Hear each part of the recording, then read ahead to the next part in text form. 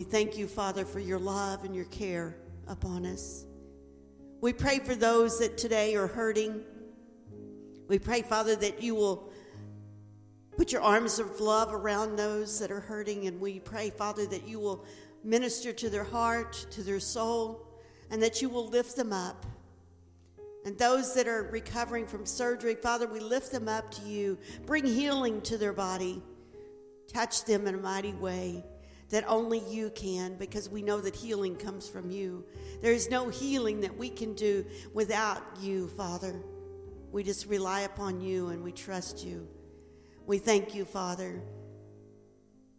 And Father, we thank you for these boys and girls that line this stage.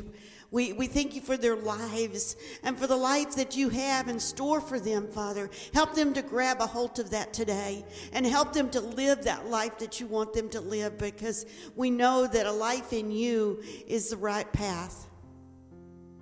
And we just thank you, Father, for the families that are represented. We pray, Father, that you will touch them.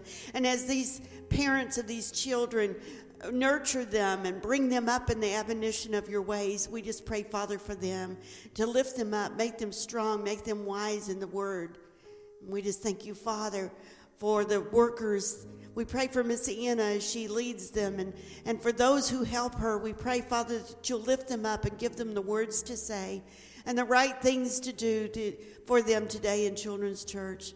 And we pray, Father, that you will bring up leaders that will continue to help in Children's Church and in Sunday school and in the different aspects of ministry in this church, Father. Help each one of us to be the kind of leader that you would have us to be, that we will step out and be what you'd want us to be, and to be the testimony and the witness of who you are and what you've done in each of our lives. We just praise you today for who you are and for what you've done in each of our lives. And we thank you